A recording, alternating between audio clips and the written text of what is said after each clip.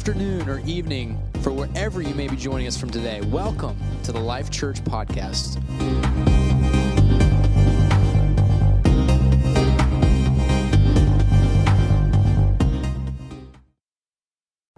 Amen.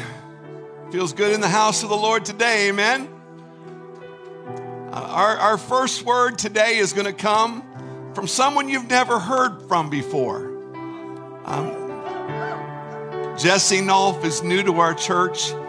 He married Kyla Hannington. She's now Kyla Nolf. And they are newlyweds. And Jesse has come to us from the Windsor area via Chicago. He's gone to college at IBC, Indiana Bible College. And he's going to come today with the first word. Let's receive the word of God today. Amen. God bless you, Brother Jesse. Praise the Lord. I want to start out by thanking Pastor for the opportunity to stand at this pulpit this morning, and to really everyone here in this congregation for welcoming me with open arms as a family member of this church. I felt nothing but love from everyone since the first time I've stepped foot into this building. On July 8th, in the Navy town of Norfolk, Virginia, a wife of a Navy sailor by the name of Michelle Bosco was horrifically murdered. This was a tragedy of the greatest degree. I can only imagine what her husband must have gone through emotionally to come home and find the love of his life was no longer living. A few hours after finding her body, detectives had a suspect in custody, a man by the name of Daniel Williams, who lived next door to the Boscos. He too, like most of the people living at the apartment complex, was a member of the U.S. Navy. I wish I could tell you that the murder in this story was the only tragedy that occurred, but that just is not the case. Within 30 minutes of being interrogated by detectives, Daniel was being accused of murdering Michelle Bosco. He was asked to take a polygraph test in which he was told that he failed, when he had in fact passed. He was not told this by detectives. Detectives told him that he should be telling them the truth, when the truth was that he was completely innocent. He quite plainly never committed this crime. What came next were 11 hours of extremely intense interrogations. He was told over and over and over again by detectives that he was guilty, that he had done it. He was psychologically poked and mentally abused in a small room all through the night. Although he was completely innocent, had passed the lie detector test, and they had found no DNA at the scene of the crime, after a night of interrogation, Daniel confessed to the murder. He just wanted it to stop, because interrogations felt like they were never going to end. So he confessed. Even those details he gave didn't match characteristics of the murder. And long story short, this man spent 11 years in prison for a crime he never committed. In Revelation 12:2, the enemy is referred to as the accuser of the brethren.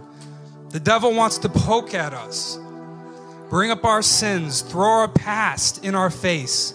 He lies to us, tells us that we can never change, and tells us that we are guilty when God holds no account of our sins. The tactic of guilt and condemnation is clearly addressed in Scripture. Romans 8:1-2 says, therefore, this is Scripture, this is truth.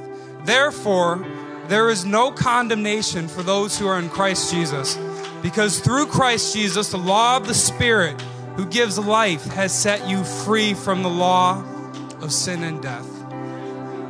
Now, true repentance isn't saying, I'm sorry, God, and committing the same act 48 hours later. True repentance means a complete 180-degree turn from what is keeping you from being right with God.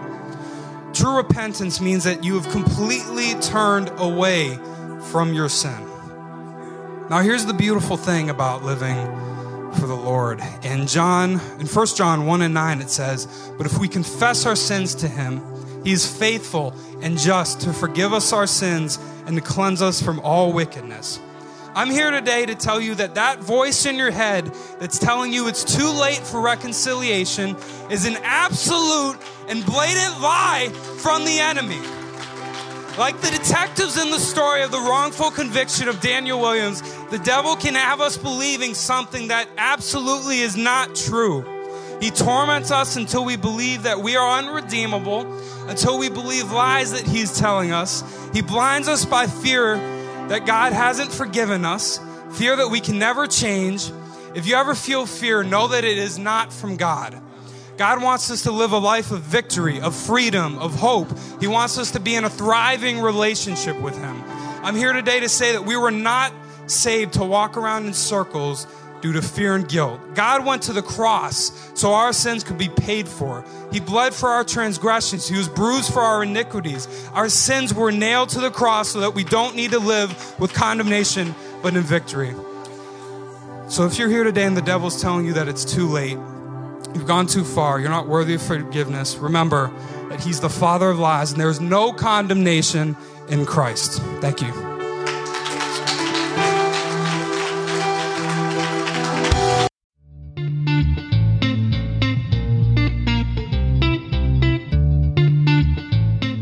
Thank you for joining us today. We pray this message spoke into your life, your heart, or whatever situation you may be going through. If you'd like to follow us on social media, you can find us at lifechurch.ca on Instagram, and on Facebook, just search Life Church and you will find our navy blue logo with the letters LC in the middle. Now, before you go, we ask, if possible, from whatever platform you may be listening to us on, give us a rating or a review, or even both, and share this message with someone so that they can be impacted by the gospel of the love of Jesus Christ. We thank you for your support and love you all. Have a wonderful week, and God bless.